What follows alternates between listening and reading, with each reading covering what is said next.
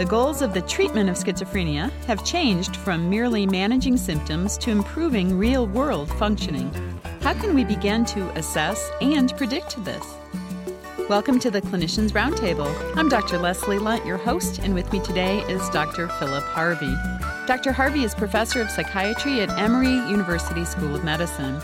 His research has focused for years on cognition, and he's written extensively on aging and schizophrenia, functional impairments in the illness, the cognitive effects of typical and atypical antipsychotics, as well as studying the effects of cognitive-enhancing agents in various conditions, including schizophrenia, dementia, and traumatic brain injury. Welcome to ReachMD, Dr. Harvey. Well, thank you very much for inviting me. Dr. Harvey, what's prompted this change in perspective from what used to be just symptom management to now managing functioning? I think there's been an increasing realization that people with schizophrenia, even when you make their psychotic symptoms go away temporarily with antipsychotic medications, aren't actually better. Better meaning functioning like the rest of the people in the population, having a job, being able to pay their own rent, having an active social life, and having contact with other people. And it's been understood over the last few years that resolution of psychotic symptoms may be a prerequisite for that kind of functioning, but certainly does not ensure it. Are these the kinds of problems that you see in functionality in schizophrenics, or are there others? Well, the kind of functioning problems we see in schizophrenia generally hit those big three domains of residential status, productive activities, and social outcomes. Now, in thinking about this show, many of our listeners, as you know, are primary care doctors, and their experience directly with schizophrenia is probably back from medical school or maybe early training when we only had old medicines, Thorazine and haloperidol, etc. Can you fill them in on what's happened in the last 20 years? Well, one of the things that's happened in terms of the treatment of psychotic symptoms has been that a new class of antipsychotic medications has been introduced.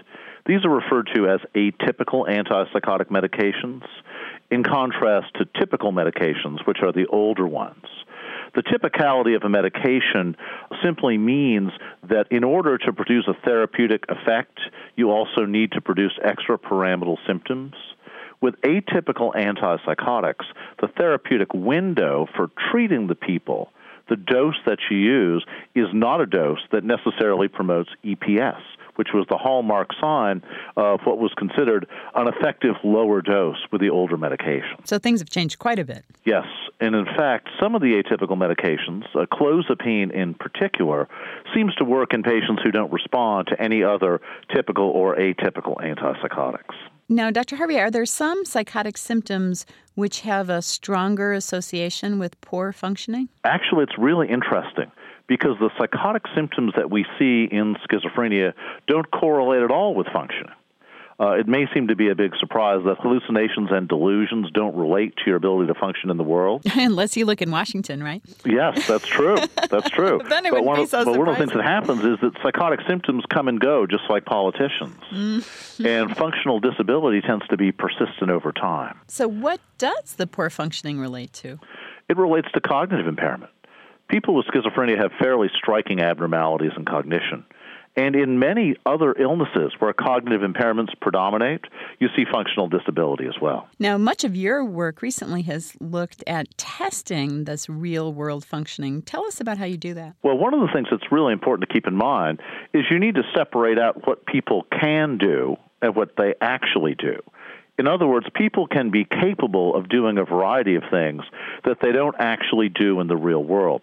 Just like the golfer who hits a great shot when they're on the practice range but can't hit the ball at all when they're on the course, many people with schizophrenia have problems in the ability to exercise skills that they actually have. Certain environmental factors interfere, and actually the way our insurance and disability system is set up really does interfere with real-world functioning. So how do you test it? Well, one of the things we do is we try to clearly separate out the potential that a person has from what they actually do. So you can measure potential directly. If you want to find out if someone can manage their finances, make emergency phone calls, communicate with others, you could ask them how they're doing, or you could have them actually do it in front of you. And that's what we do. We use performance-based measures of a variety of aspects of everyday outcome to measure the patient's potential to perform these skills in an optimum situation. So give us an example of one of those you mentioned. How do you actually do it in the lab? Well, one of the things we use is a test that was developed by my colleague Bob Heaton at UCSD Medical Center. It's called Advanced Finances. And what you do is you give a person a bunch of checks that are payable to them, some bills, a check register, and you tell them to deposit the checks in their account by filling out the deposit slips, write checks to pay the bills, maintain a running balance, and leave $100 at the end to pay off your credit card bill when you're done paying your other bills off. So we ask people to plan and execute financial management skills that are within the realm of what healthy people have to do when they're managing their independent life. And then how do you quantify it? Well, we have a scoring system when we rate the capabilities that the patients have. Can they accurately address the envelopes? Do they get the amount on the right line and their signature on the right line? And we have a reliable scoring system that we use. These things are not that different than strategies that have been used for years to measure functional decline that you see in older people who have trouble with their activities of daily living, maybe because they're developing Alzheimer's disease or mild cognitive impairment. So this is a strategy that's been around for a while. And something that occupational therapists, I assume, know how to do as well? Absolutely. In fact, we have borrowed from occupational therapists and vocational rehabilitation to focus on these assessments because voc rehab people for years have known that you need to train the skills in order to get people to function again. If you're just joining us, you're listening to the Clinicians Roundtable on ReachMD XM 157, the channel for medical professionals. I'm Dr. Leslie Lunch, your host, and with me today is Dr. Philip Harvey, professor of psychiatry at Emory. We're discussing assessing the functional capacity of patients with schizophrenia. Dr. Harvey, you've looked at this problem extensively. What have you found so far in your research? Well, what we find is that there's a very strong correlation between cognitive disability, problems in attention, memory, and problem solving, and difficulties in the ability to perform skills that are important for the real world. In other words, people who have problems with concentration, memory, or their speed of processing have a difficult time engaging in simulated social interactions, engaging in communication and financial management, and also perform more poorly on tests of vocational potential. What we found, though, is that there is a less strong correlation between what you can do socially, vocationally, and residentially and what you actually do. But thinking back to our original discussion about medications, the antipsychotics don't treat those problems, right? They don't help with concentration or memory, and if anything, they might slow speed of processing. Well, it's remarkable how little effect antipsychotic medications have on these critically important elements of functional outcome. The newer antipsychotics probably don't slow you down as much as the older ones did, and even those didn't have as much of an effect on people with schizophrenia as you might expect, largely because they start out fairly impaired to start with.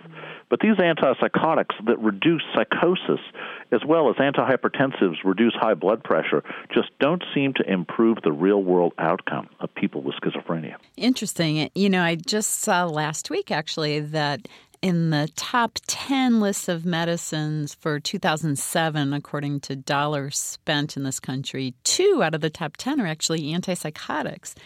Billions and billions and billions of dollars we spend on these medicines. You know, maybe we should be putting our money elsewhere. Well, actually, there are a lot of things these medicines do.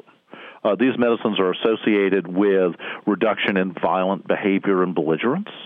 These medicines are also associated with being able to treat depressive symptoms that don't respond to antidepressant treatment. Medications are indicated for the treatment of treatment-resistant depression that are antipsychotics.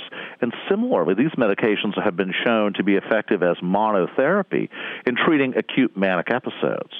So it is important to keep in mind that these medications do reduce symptomatology, which has an impact on many aspects of the people's lives with schizophrenia. Mm-hmm.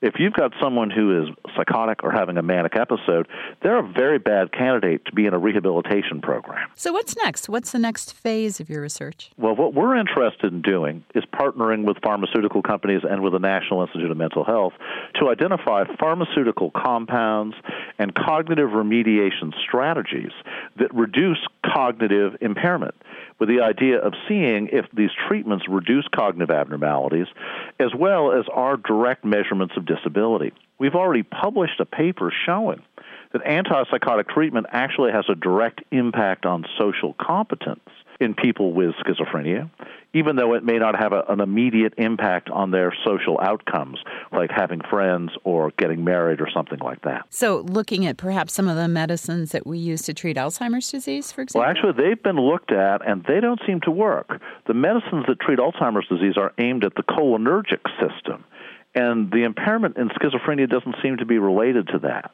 There are some medicines that are under experimental consideration for treating Alzheimer's disease that target the nicotinic subtype of the cholinergic system, and they may be interesting for treating the cognitive impairments in people with schizophrenia, too. And, of course, can't talk about nicotinic receptors without talking about nicotine. And it does seem like so many of our schizophrenic patients do smoke. In fact, there's a really intrinsic relationship between smoking and schizophrenia. There are alterations in the genes that control the receptor density for the nicotinic receptor in the cortex.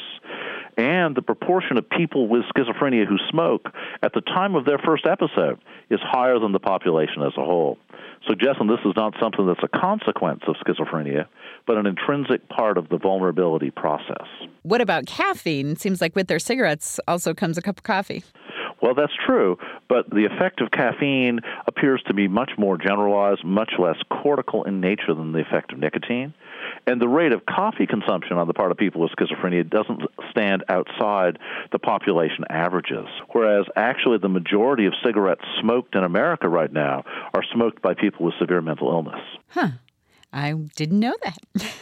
Well, I think it's because the prevalence is high. There are a lot of people with severe mental illness, and they are more likely to smoke more cigarettes than people without mental illness, even when they do smoke. So it's not only that they're smoking, they're heavier smokers as well. They're much more efficient smokers as well. They extract much more nicotine from each cigarette, and it's proven to be much more difficult for people with severe mental illness who are smokers to stop smoking. Well, thank you so much for being on our show today. Oh, you're welcome. We've been discussing evaluating functional ability in schizophrenics with our guest today, Emory Professor Dr. Philip Harvey.